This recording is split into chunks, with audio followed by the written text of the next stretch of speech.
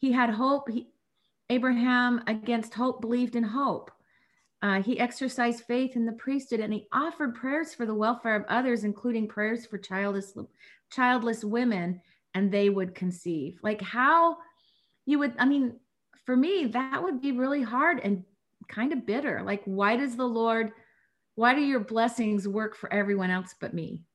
Why does the Lord love them and not me? I mean, I guess that's just natural, but yet there didn't seem to be any of that. And I just loved all of that about how he just was so faithful.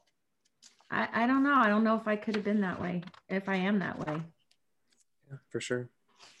I love every little tidbit, everything that we learn about Abraham through this book. Just that little part right there is just, I could ponder and dwell on that for days, thinking about how loving and kind and what great power he exhibited in building Zion. There on 64, under that heading, Live in My Presence, it says, God's promise to Abraham seemed impossible of fulfillment, yet Abraham continued to believe that the promise would be kept, as did Sarah. How long are we tried? I don't know. And the Lord just wants to know that we will have faith. Mm-hmm. Go ahead. Especially when she hits menopause. Yeah. Like, I couldn't believe they still had faith. Even then, I would have been like, well, that's it. Yep. It's just, I don't know. I was amazed by that. Mm-hmm. Kind of wondered too, if the Lord didn't let Sarah kind of problem solve, and that's where Hagar came in. Yeah, it makes it sound like they kind of said, okay, it's not going to be fulfilled the way we thought. Mm-hmm. It have to be fulfilled through Hagar. Until the angels came and told them differently, it was like, okay, maybe this is how it's going to be fulfilled, and we have to live with that. And the angel even had to come to Abraham and tell him, yeah, this is what needs to happen. And they still had faith. Okay, maybe this promise was just meant for Abraham, and I'll be the adoptive mom or whatever. I'm your first wife, and it's not my child. I mean, just that faith to continue to believe, okay, it's just going to happen differently than we expected. And because of that faith, it happened the way they expected in a time they didn't expect. Yeah. I love in 165 where it says, they continued in patience until ye are perfected. Mm-hmm. And then right there, and I don't know, it's like 3 paragraphs from the bottom. Such striving for perfection is in fact the only road to Zion. And then Hugh Nibley gives a quote, and I highlighted that. Yeah, Zion isn't just the structure in the process of building, but it's the actual perfect city that we're allowed to come in as we incorporate and perfect ourselves. So that brings my next point here of, talking point, I guess, of 164 and 165. What does it mean to be perfect? And how do we misunderstand that as Latter-day Saints? A lot of times, we put that off as, it's not attainable. Like this, it's just not a thing. But there's quite a few different prophets, apostles that have talked about it. Elder Holland, be perfect eventually. Like it's a process that we're striving for. It's not out of our reach, and through the Savior's atonement, eventually we will become perfect. Those that attain it in this life through calling and election, etc., and work along that path, or in the next life. But we can be perfect in small things and work our way up. That's the whole process of the gospel. That's the good news of the gospel, that through the atonement of Jesus Christ, the only fully perfect one in his mortal sojourn, that we can attain that. But I find that that's such a foreign concept to so many people in my family, in the community, what have you, that perfection is just, it's not for this life kind of a thing. Like, kind of don't even try. Well, and it's so different that and I've been learning this, I've been on a journey of my own learning this, that's in our culture. I think it's like, oh, all of my kids went on missions and all of my kids got married in the temple and we've done this and we do this and we do this and this. Then that's what, as a young person, I thought, oh, that's like a perfect, like that's Zion. And now as I'm older, I go, oh, that's not at all what this is. I mean, look at all of the trials they go through and their attitude and their love and their sacrifice and their devotion and dedication to the Lord.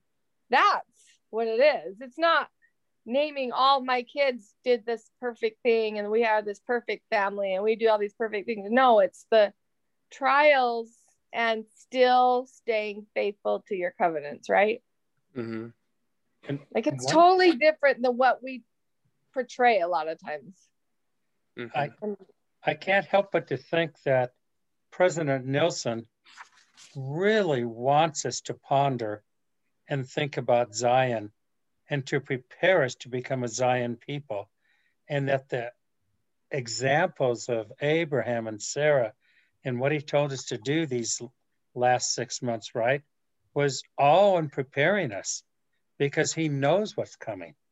This is part of our process as Latter-day Saints under him as a prophet. Mm-hmm. Yeah, and aren't we all so excited for next General Conference? Like his challenge this last time to study Abrahamic covenant, to let God prevail and all those principles and how we've been implementing that and studying it. I don't know, I'm going into next conference so much more knowledgeable and my eyes and understanding opened. Like, man, there's so much more. I'm so ready for his next challenge and his next message and what the fruition of those challenges are. I'm so excited for that. That's the thing, Kathy, that I kind of have learned is like, I can't take responsibility for my children's decisions, whether they're good or not. I can only be responsible for my own. And I think that's part of Zion. Like, you know, I have kids that have done wonderful things. And then I have that one little scenic route taker, right? And it's okay. And I've told all my kids, even when they were little, like, I'm so proud of the decisions you've made. And they're like, well, you taught us well. And I'm like, no, I know I taught you well, but you still have your agency. And that's yours. I can't claim that you got married in the temple. That's not mine to claim. That was your choice and your agency. And likewise, I can't claim my son's waywardness.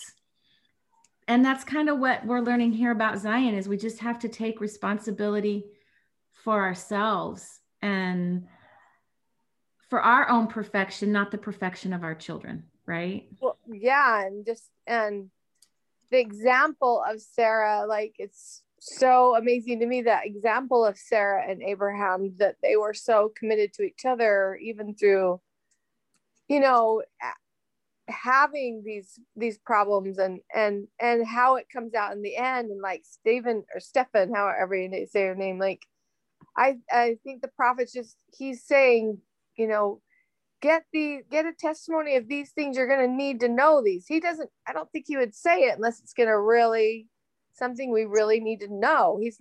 I don't think he's just like, oh, by the way, you might want to study, you know? Mm-hmm. So yeah, I mean, and you see things so different as you go through your journey of life.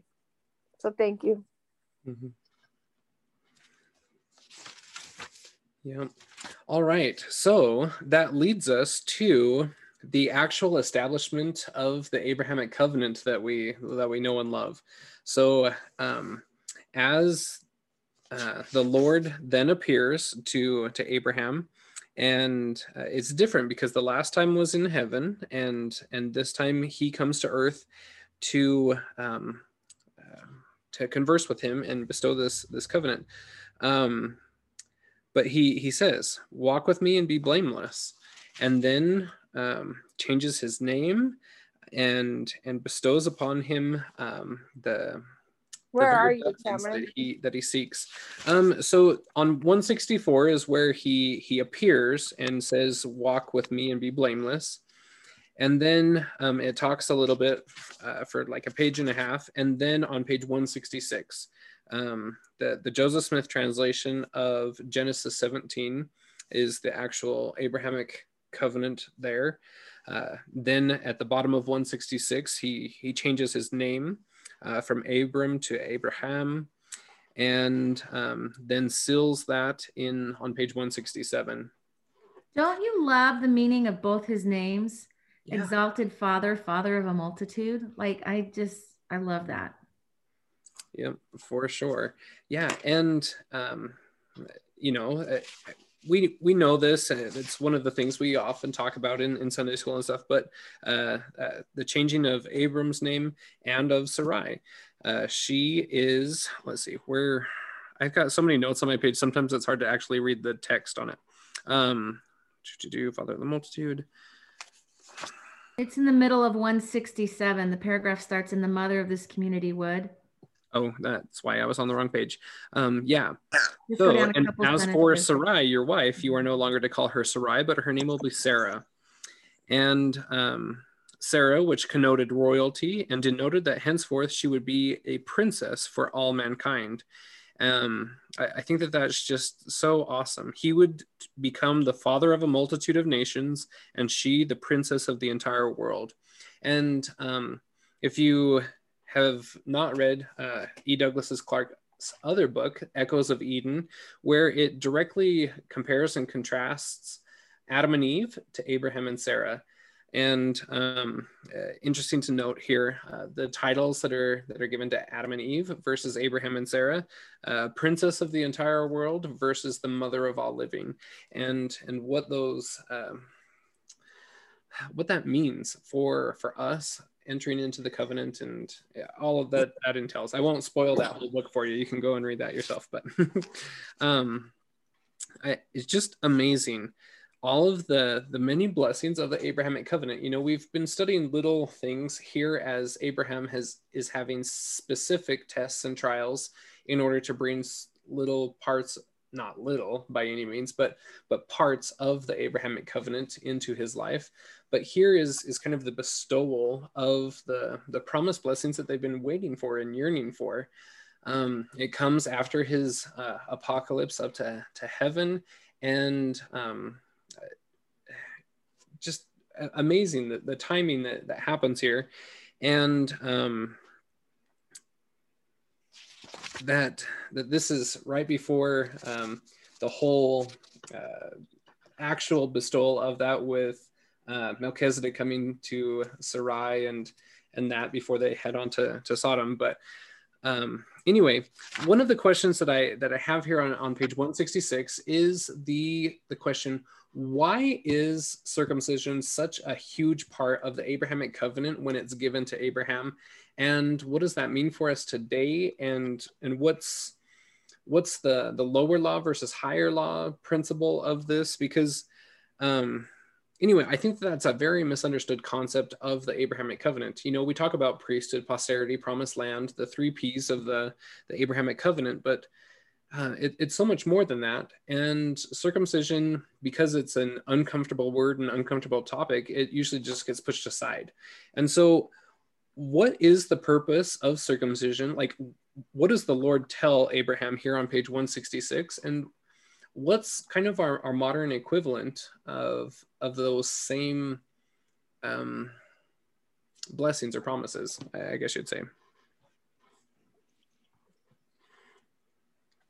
So on page 166, toward the bottom there, "And I will establish a covenant of circumcision with thee, and it shall be my covenant between me and thee, and thy seed after thee, in their generations." And this is the purpose, that thou mayest know forever that children are not accountable before me until they are 8 years old. And thou shalt observe to keep all my commandments, etc. But it tells just above that the idolatry of the fathers, etc., that they had taken unto themselves the washing of children and the blood of sprinkling. And we see that repeated in the Book of Mormon, that again, they corrupt the church and start baptizing infants and the sprinkling of infants kind of thing, that this seems to be a common lot of idolatry that Satan incorporates to throw us off, kind of a thing. But here it's so important to the Lord that children are not accountable until age 8, that he establishes circumcision. And I don't know, I just find it intriguing and interesting to pull forward that this comes from the Abrahamic covenant. This is why he's establishing parts of that, that circumcision comes from this direct experience. Well, Cameron, on the children are supposed to be circumcised on the 8th day. Well, the symbol of Christ is the number 8. I think that's plays into this. Why at age 8? I mean, day 8 that they're to be circumcised, and it's a symbol that those children are his until they become accountable. Mm-hmm. Yep, for sure. Isn't it interesting that so often how Satan adds that in by making parents fearful that their children have died without being baptized, and he's always just full of fear, right? And just fear mongering. Yeah. And you know, circumcision is very much a fear not principle. Like if you've got the Abrahamic covenant and you're faithful to your covenants, those children born in the covenant, you don't have to fear about them, kind of a thing, you know, like it's faith, not fear.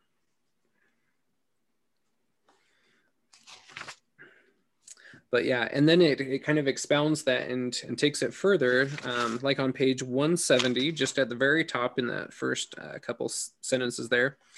The church father Ambrose said that bodily circumcision is a sign of spiritual circumcision. Therefore, the sign remained until the truth arrived. The Lord Jesus arrived, who circumcises the whole person in truth, not a minor bodily member in sign. He abolished the sign, he installed the truth. And I find that concept so intriguing, the spiritual circumcision. There's a few scripture references to the circumcision of the heart that we're supposed to undergo.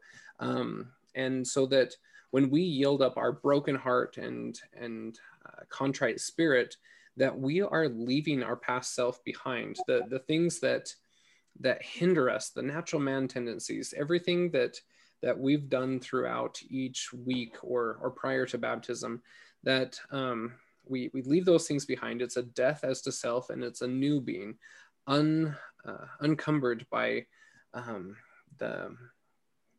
the wiles of Satan, kind of a thing.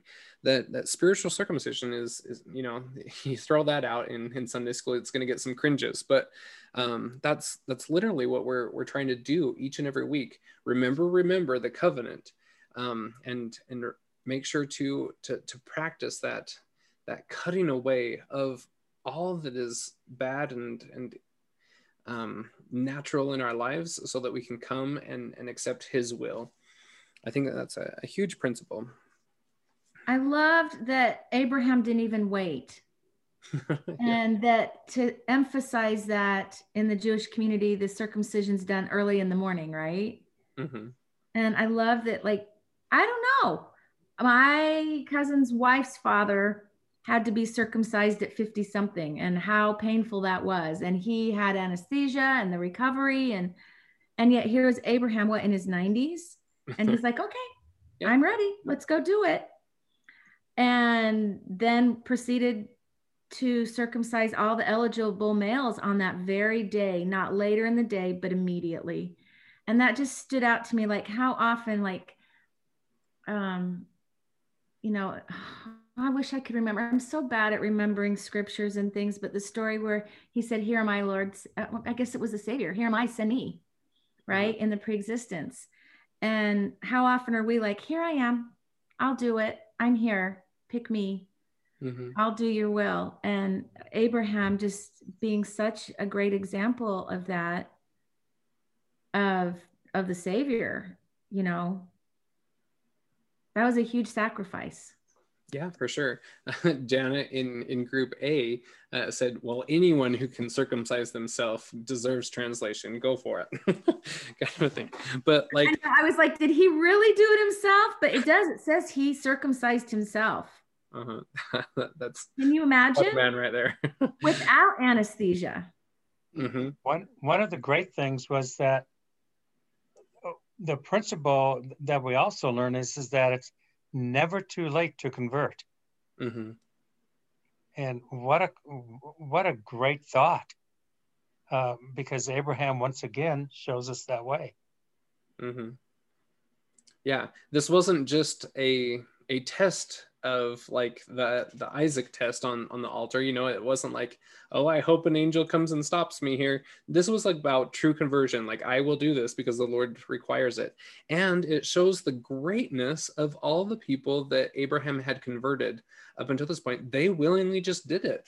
I mean, it wasn't just Abraham, but all of these men entered into the same covenant and took that upon themselves as well, with the same haste that Abraham did. Their love for Abraham, their love for the Lord, shows great charity, chesed, all of that wrapped into one there. I find that that's an interesting principle of Zion, that when our leaders speak, we act quickly. You know, how many times have we found, especially in this last year, that, you know, well, if I don't agree, then, you know, I'll do it someday, kind of a thing, or whatever the principle may be. But, you know, when the prophet says, study Abraham's, you know, jump on it, kind of thing. How quick are we to observe, and what blessings does that yield? It gives us the gift of discernment. That's a huge blessing to have, especially in these latter days. And on the next page, it says, the first and foundational law of Zion is obedience. Mm-hmm. And on my mission, I remember learning that the first law in heaven is obedience. Mm-hmm. And I love on 70 near the bottom of that full paragraph, it says that not only did he not hesitate and thought neither of reward nor pain, but obeyed with eagerness and joy. So it wasn't like, oh, okay, guys, let's get on with this. But it was like, oh, just the joy of that I get to make this covenant with Heavenly Father. Mm-hmm. That part really reminded me of just the things that we do, especially like with the temple garment and the word of wisdom and some of the things that we choose to do. It says, he persuaded them with kindly words, explaining how fortunate they all were to be singled out by God and invited to keep this new commandment. And I think so many times we hear people like, why would you want to wear a garment? Why would you, not want to drink coffee? But really, how fortunate we are to be singled out and invited to keep this commandment. I love that wording. Mm-hmm. Yeah, for sure. Where was that, Libby? That's at the bottom of 170.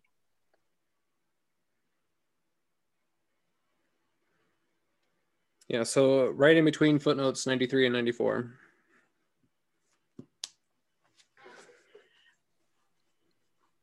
And then to think this happened on the Day of Atonement. Oh my goodness. Yep, exactly. Yeah, I think that everything is so, I mean, God is so amazing at how he patterns everything. There's so many symbols and parallels and patterns and repeats all throughout history of all of these different things. And yeah, it's no coincidence. This is on the Day of Atonement and what that means to us, and looking forward to the second coming of the Savior and all of that. Yeah, I love that. So just before the pandemic, I gave the last talk in sacrament meeting before everything shut down. And I can't remember what talk I picked from conference, but I didn't really want to talk about it. It was kind of a weird talk. And I decided to kind of change it over to the phrase waiting on the Lord. And I just had this thought about Abraham. The whole talk was about, and actually my friend who is a professor at BYU and teaches Hebrew said I was spot on for the definition. But when we think about waiting on the Lord, I think a lot of times we think about sitting at a bus stop and waiting for him to arrive. You know, it's like, when is he coming? And actually where the Hebrew word means, like when you go to a restaurant, you have a waiter. What do? They serve you. And perhaps waiting on the Lord, like Abraham and Sarah were doing for this promise and this covenant, was more about serving the Lord during this waiting period rather than just sitting on the bus waiting for him to show up. And I think that's a way that Satan, what's the word? He just kind of neutralizes us, is we just think, okay, I'll just wait for the Lord. When is he going to tell me what to do? When in reality, like Abraham, he pitched his tent in the middle there so he could serve everyone. And even after he was circumcised, he said, well, bring the people here and let's serve them and help them. And when they said, well, nobody's here, he's like, well, I'll go find them in his recovery time. So he's still waiting on the Lord by serving the Lord. And that was the example of his whole life, was not waiting for the Lord to serve him, but serving the Lord in his waiting. Does that make sense? Yeah, I like that. Mm-hmm. Yeah, for sure. I mean, I think that's Satan's biggest thing with the faithful Latter-day Saints who attend church, etc.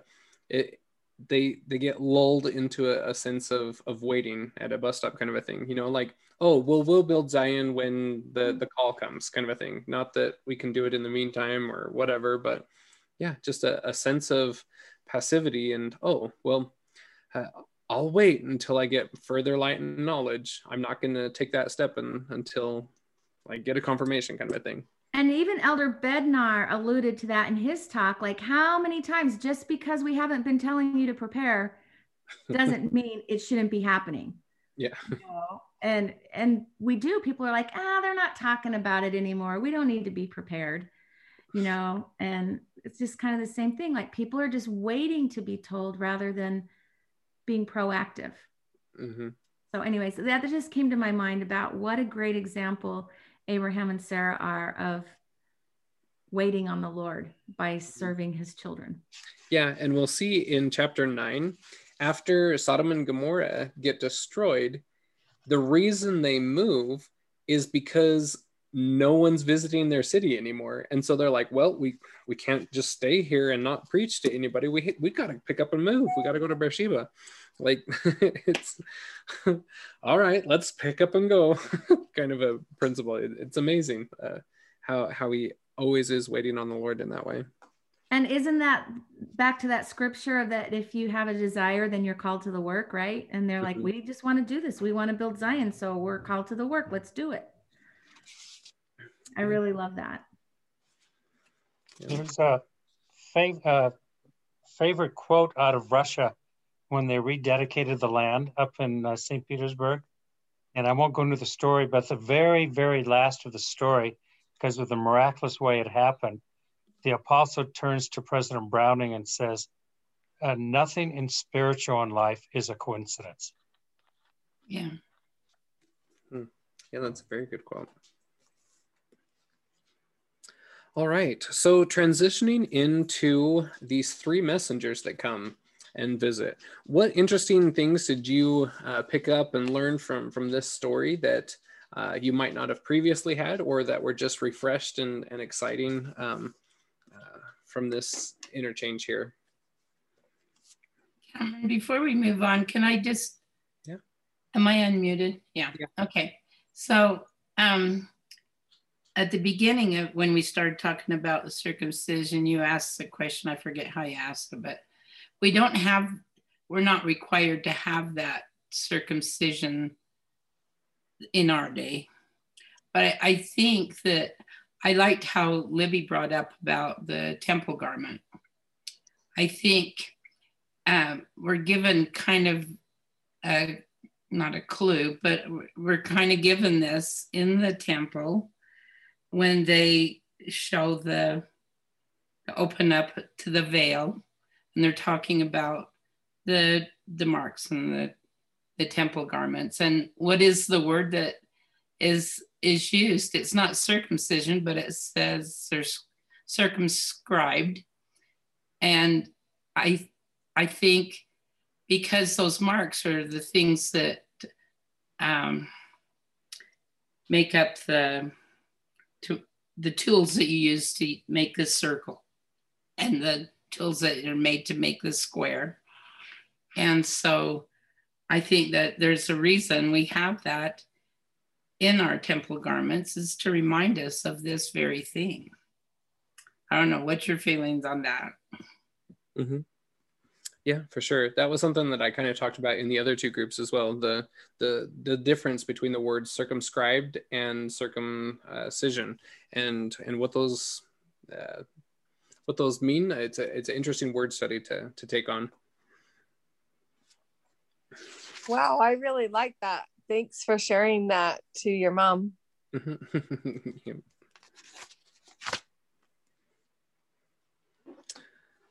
All right. So with regard to the three angels that come, I mean, there's several things that are interesting. One is angels don't typically hang around, let alone sit down and have dinner, mm-hmm. let alone have long discussions and then go hiking off to wipe out a city. So it's very different than come down, tell you what we're supposed to do, and disappear. Mm-hmm. Yeah, for sure. Interesting how this pattern plays out. There's a lot of times when there's three messengers that come and give further light and knowledge. And this was what they had been seeking for forever. And they had almost not given up hope on it, but, Sarah had entered menopause, and, it was kind of a laughing matter in the fact, like, oh, well, these people don't know that I'm too far gone. The blessing is obviously fulfilled in someone else or whatever have you, but that further light and knowledge is the light and knowledge that they had been seeking, not just random knowledge, but when we're ready to come to the Lord, he's ready to come to us, and then he sends messengers and they either point us in the right direction or give us full on the light and knowledge that we seek. I think that that's an interesting pattern in threes. And, just like Peter, James, and John, here we have Melchizedek and his two counselors or whoever have you. But I find that very interesting. And then we have the three Nephites who are translated as well, going along and doing that same work to preach and bring blessings and the further light and knowledge to the inhabitants of the earth, and how that's a blessed requisite or petition of the Lord to be translated, so that you can do that, be those messengers that come and bestow that light and knowledge to people. But yeah, I find it all interesting. But we talk a lot about this in Sunday school. Anytime we're talking about Abraham and Sarah, this story usually comes out where she's standing at the tent door and she laughs and etc. whatever. But I had never put this in it, the symbolism here in 177, in between footnotes 164 and 165. That the visitor replies, "Yes, you did laugh." A casual reading of the story in Genesis may leave you the impression that the visitor is simply insisting on being right and decides to argue the point and have the last word. But a different impression comes to light in the identity of these visitors as hailing from the city of Enoch.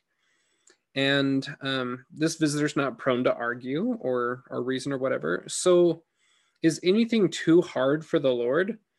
And that this is all a sign for Sarah to know who these people are, because it supposes here maybe that Abraham already knew and recognized who this Melchizedek was, but Sarah needed a sign, a confirmation kind of a thing in this, and how loving the Lord was to to present this in this way with Melchizedek. I found that very interesting. And then the parallels here on page 178, where Sarah and Mary, a future of posterity, that again, we have some of these same patterns and principles coming through in multiple elect women in the scriptures. I found it very interesting in the middle of 178 that Sarah is a seer. She's a prophetess in her own right. And just quoting here, footnote 174-ish, and as faith opened spiritual vistas of new visions, so Sarah's prophetic powers were such that, as Jewish tradition remembers, she was also known as a seer. She foresaw Israel's history and prayed to God to assist them in their tribulations. She as well was allowed to view our tribulations, and her heart yearned for us. And so she prophesied many things and wanted to help. I found that was a interesting thing learning from this book, that Sarah, I got to know Sarah so well through this book. I thought I was getting to know Abraham, but yes, there's no Abraham without Sarah. This woman was so great. I'm so excited to meet her one day and just get to know more about her personality, the things that weren't in the scriptures or left for us to know, that we could just get to know who she was and what role she played in our redemption here in these last days.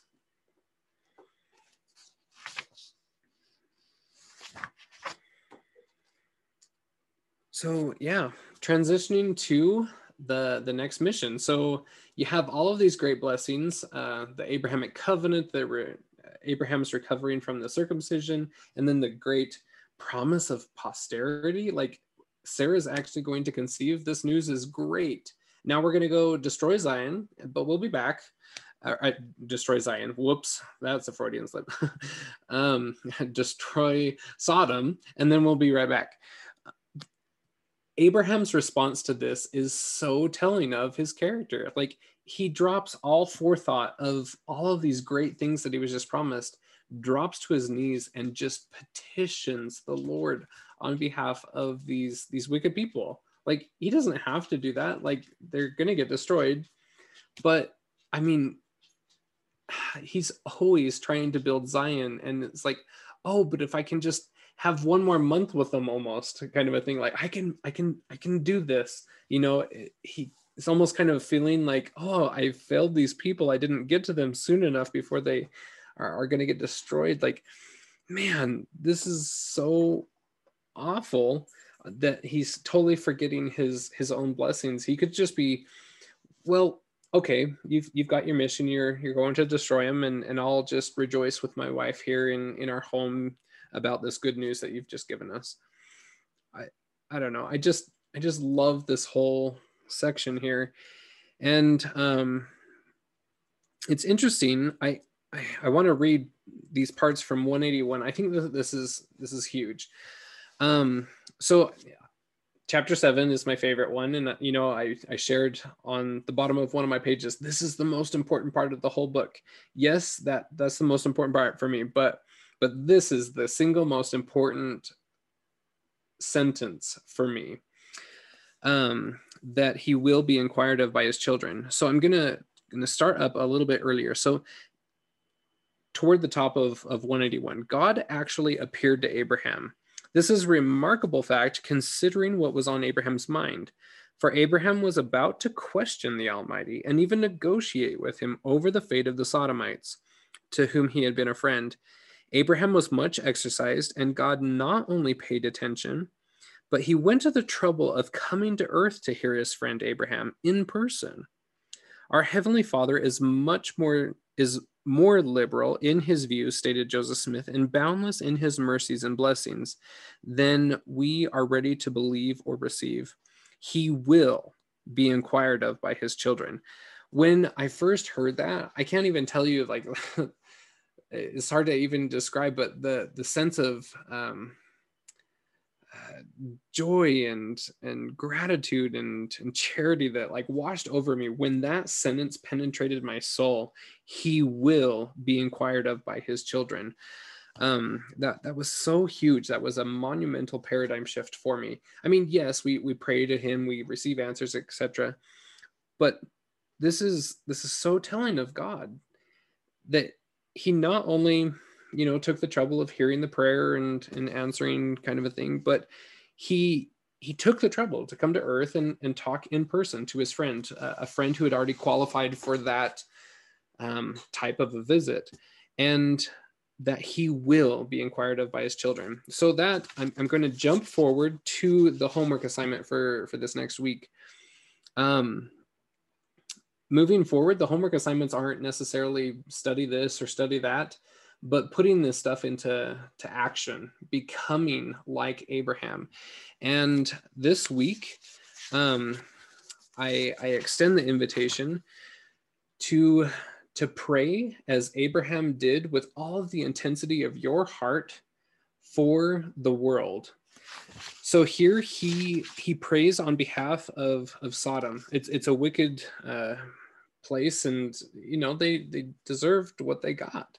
On page 183, Abraham's example invites his Latter-day Saint descendants to do the same for today's world.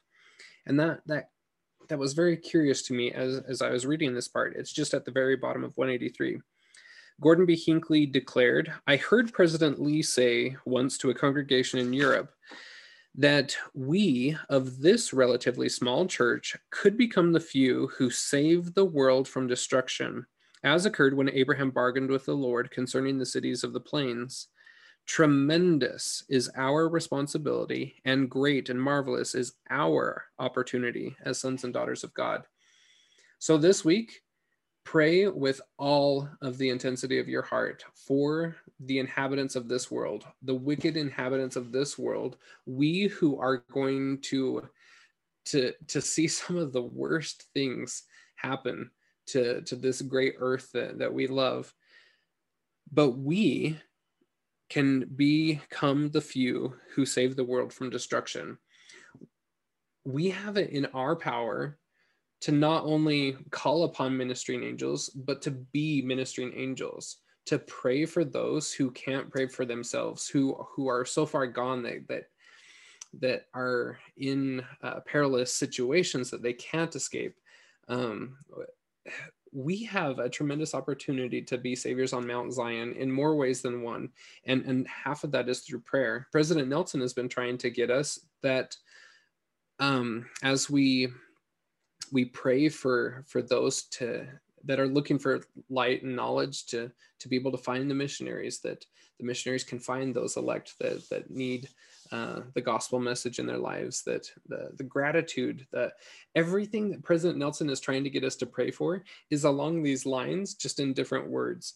And so that's my invitation for you, that this week, make a point to find the words and let the Holy Spirit guide you in those words as you petition for the people of this earth. That was kind of pointing towards last week when the assignment was to study out the different prophets that have petitioned or prayed over the world, and what blessings they received for the future posterities or for the inhabitants of the world. Anyway, just throwing that out there. I think that will greatly enhance and bring untold blessings into our lives and the lives of those around us as we actually start putting this Abrahamic covenant into practice, becoming like our father Abraham, and moving past ourselves and having that charity for all, even the wicked. Cameron, where was that last quote you read? That was really beautiful. From President Hinckley quoting President Lee, a double quote. So at the very bottom of 183, and then on page 184, the top of 184. Okay, I see it. Thank you.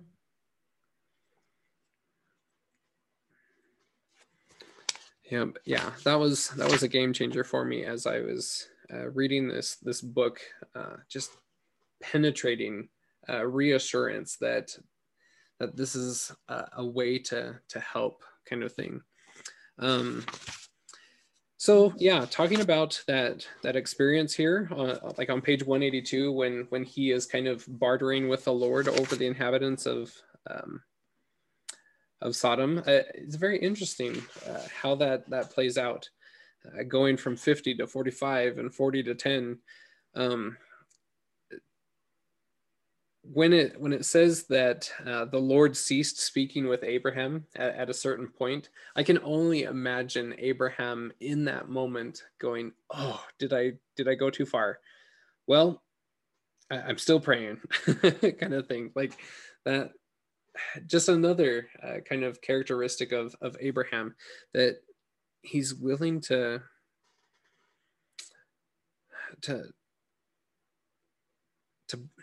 barter is just the wrong word, but to reconcile, I think is a better word there. Reconcile with the Lord for other people.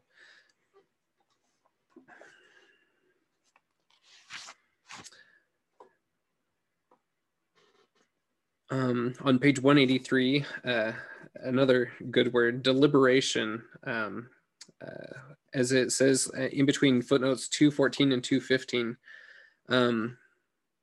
That he loved him enough to be questioned by him about the fate of fellow mortals in this scene, that according to one scholar seems not so much a dialogue between a mortal and the Almighty, but rather a deliberation of the heavenly council over the fate of mankind. I love that phrasing there, and how similar that points to our premortal council and the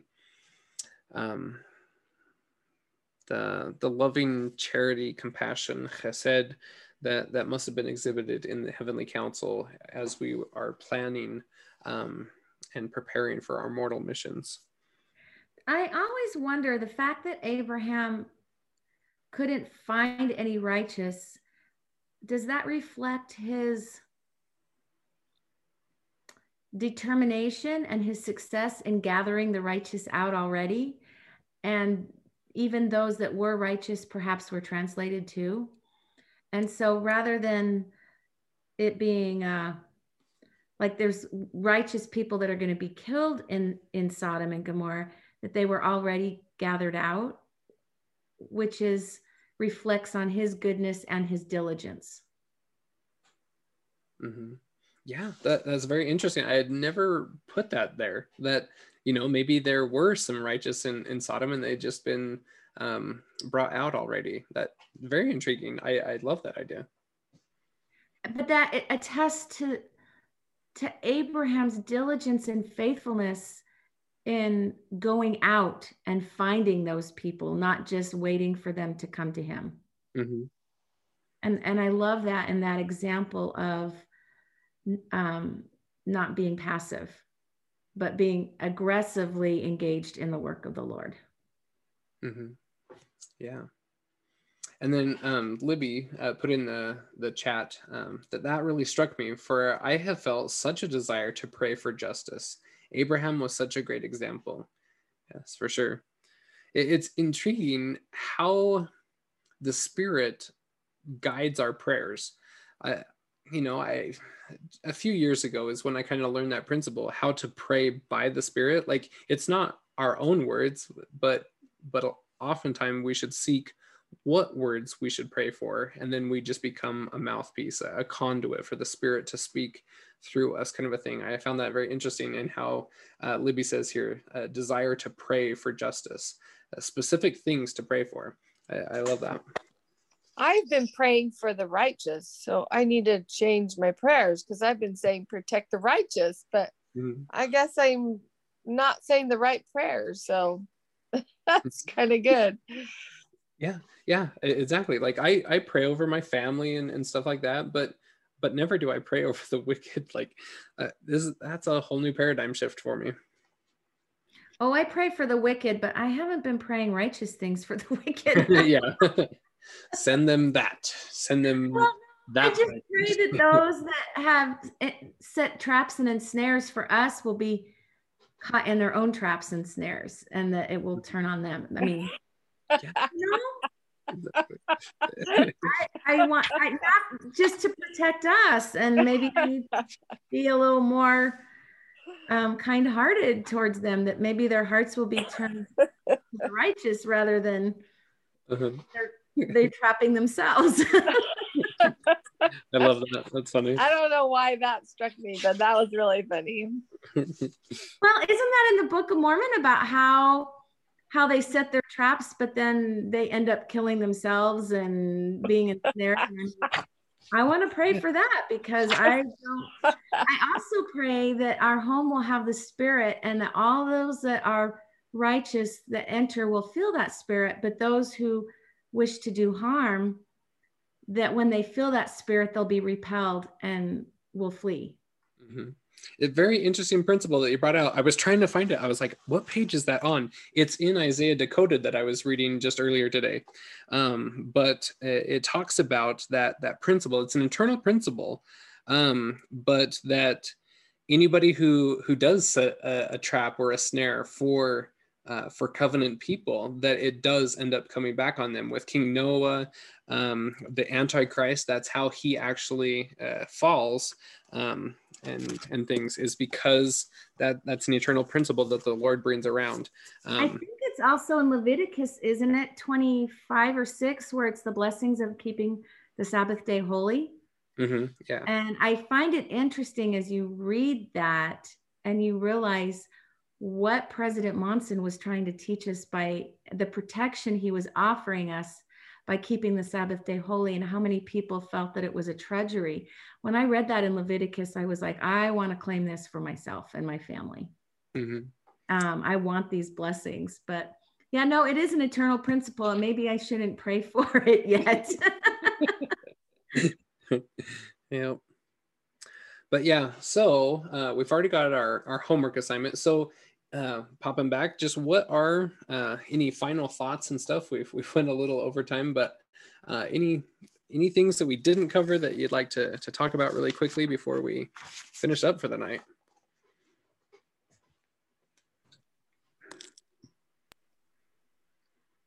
I'm just really grateful for Abraham's example and bringing this book to our attention, to learn and study so much about Abraham that we don't get out of the scriptures, that we can draw on other people's knowledge, not just of this faith, and about Sarah and what an example the two of them are. I've just been really overwhelmed with their love and their faithfulness and their devotion, not just to Heavenly Father, but to each other.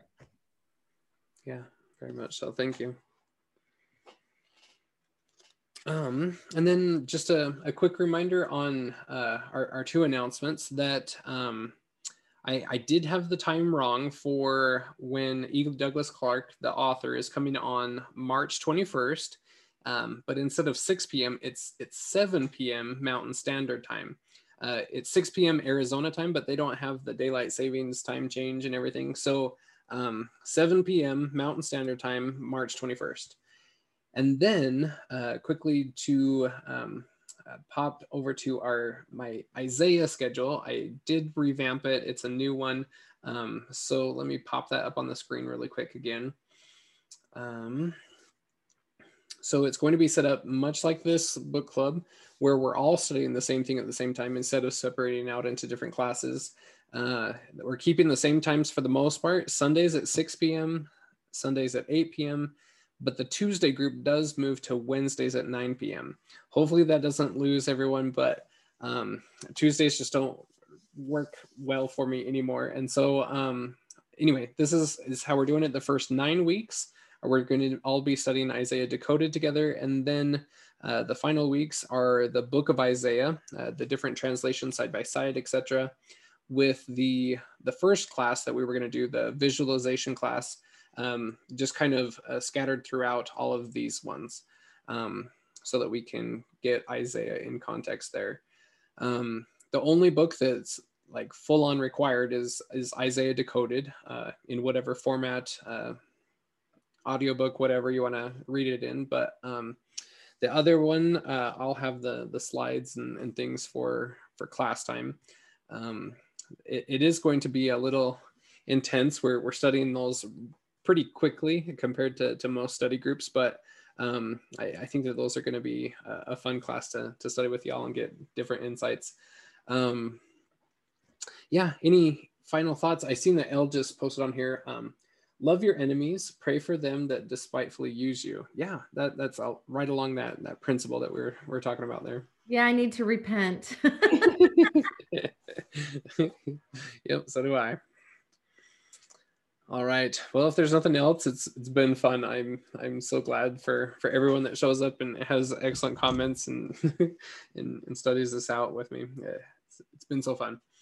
Anyway, we'll see you all next week. Bye.